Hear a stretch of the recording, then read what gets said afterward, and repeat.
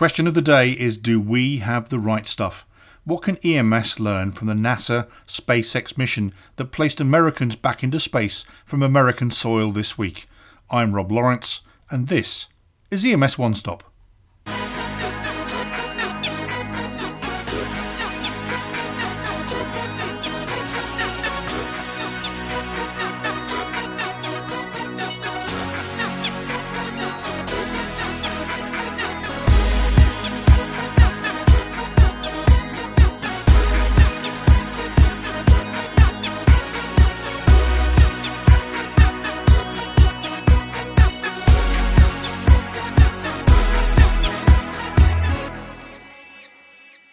Placing the emotional and upsetting events on the ground to one side for a moment, last weekend we placed 2 Americans into space from the US mainland after a 9-year delay. After blasting off from the Kennedy Space Center and then whizzing around the Earth at speeds that eventually hit 17,500 miles per hour, the SpaceX spacecraft carrying 2 NASA astronauts docked with the International Space Station, completing the first leg of a historic journey. The mission marks the first time a private company has flown astronauts into orbit and flight tested a vehicle that could truly take us into a journey that will boldly go where no one has gone before. NASA astronauts Bob Behnken and Doug Hurley sit at the tip of a pyramid of the tens of thousands of workers and, importantly, disruptors and innovators who have delivered new space vehicles across years of research and development. Against the backdrop of this stellar event, I asked several respected EMS leaders to identify what EMS can learn from the return to space.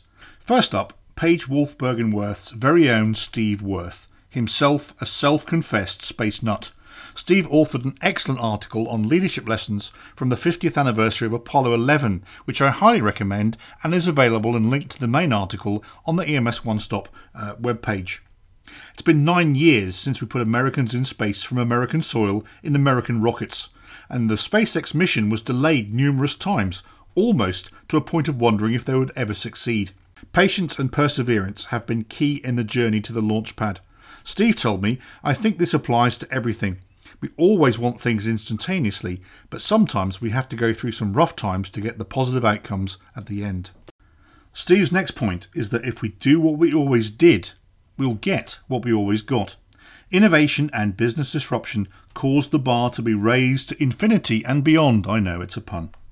Steve noted SpaceX redesigned the spacecraft with touchscreens, made the spacesuit more practical, and reinvented things other astronauts wouldn't have even thought of. We're pretty good at innovating in EMS and finding workarounds to solve many practical and operational problems, but if we are content with accepting the status quo, innovation will stagnate. Steve reminds us to think outside the box and that nothing is impossible. Many thought Elon Musk was crazy. He predicted SpaceX would launch its rocket, bring it back to Earth and land on a small platform with pinpoint accuracy. Who'd have thought anybody could do that? Steve believes the lesson here is that we should always endeavour to think outside of the box. He said, "Sometimes in EMS we tend to get the blinders on and let tradition and the fact we've always done it this way get in the way of progress and development.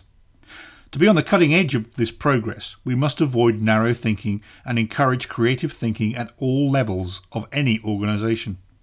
Next up, do not let a catastrophe shut you down. Just a year ago, SpaceX had a catastrophic failure when a spacecraft on the ground blew up. SpaceX simply called it an anomaly.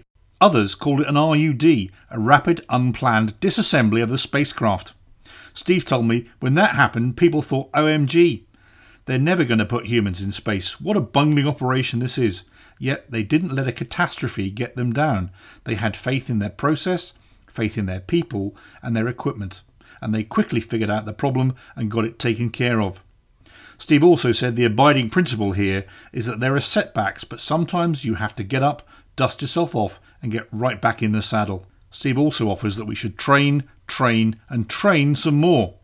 Astronauts Behnken and Hurley and the team have been training for 5 years. Think about that, training for one mission for 5 years.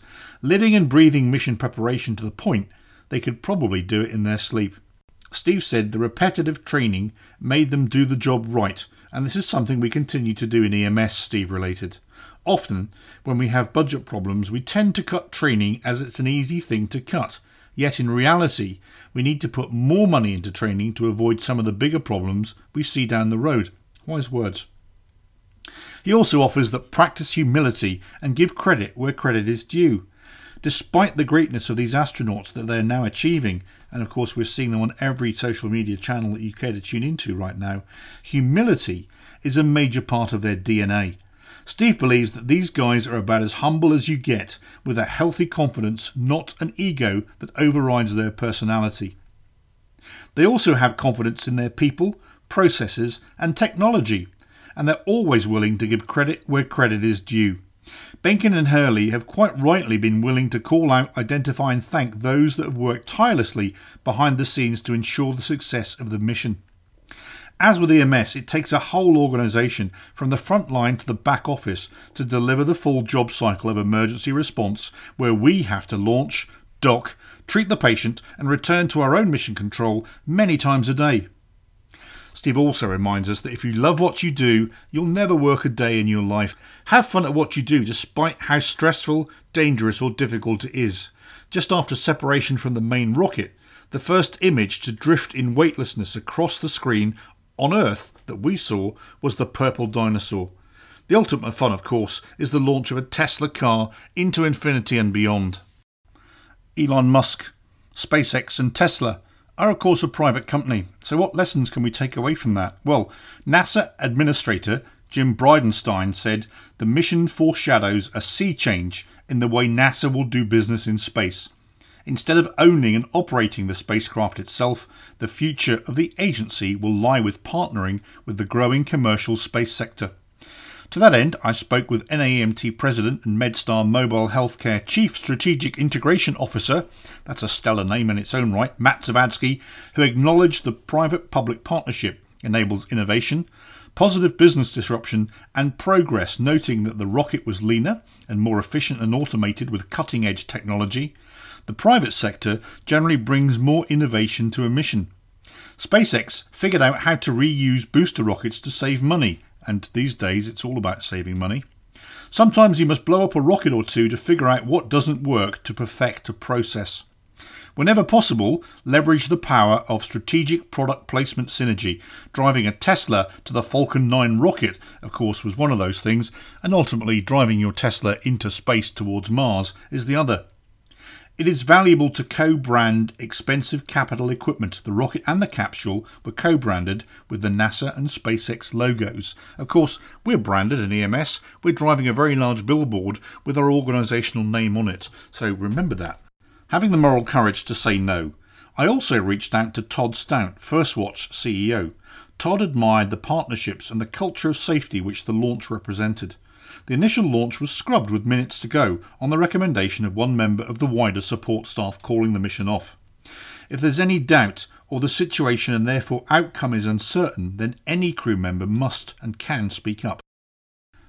This sometimes takes a high degree of moral courage, which, when applied across the public sector, brings us all right back down to earth.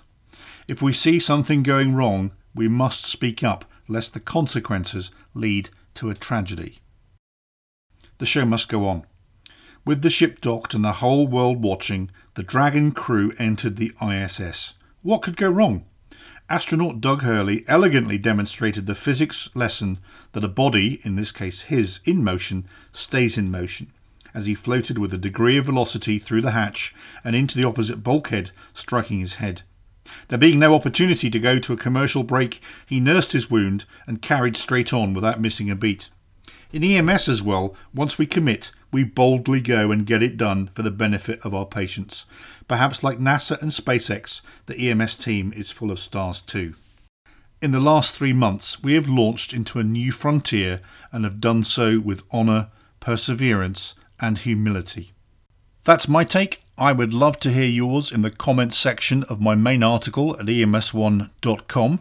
And that's all for this week. You can of course keep up with me on Twitter at UKRobL or follow me over on LinkedIn.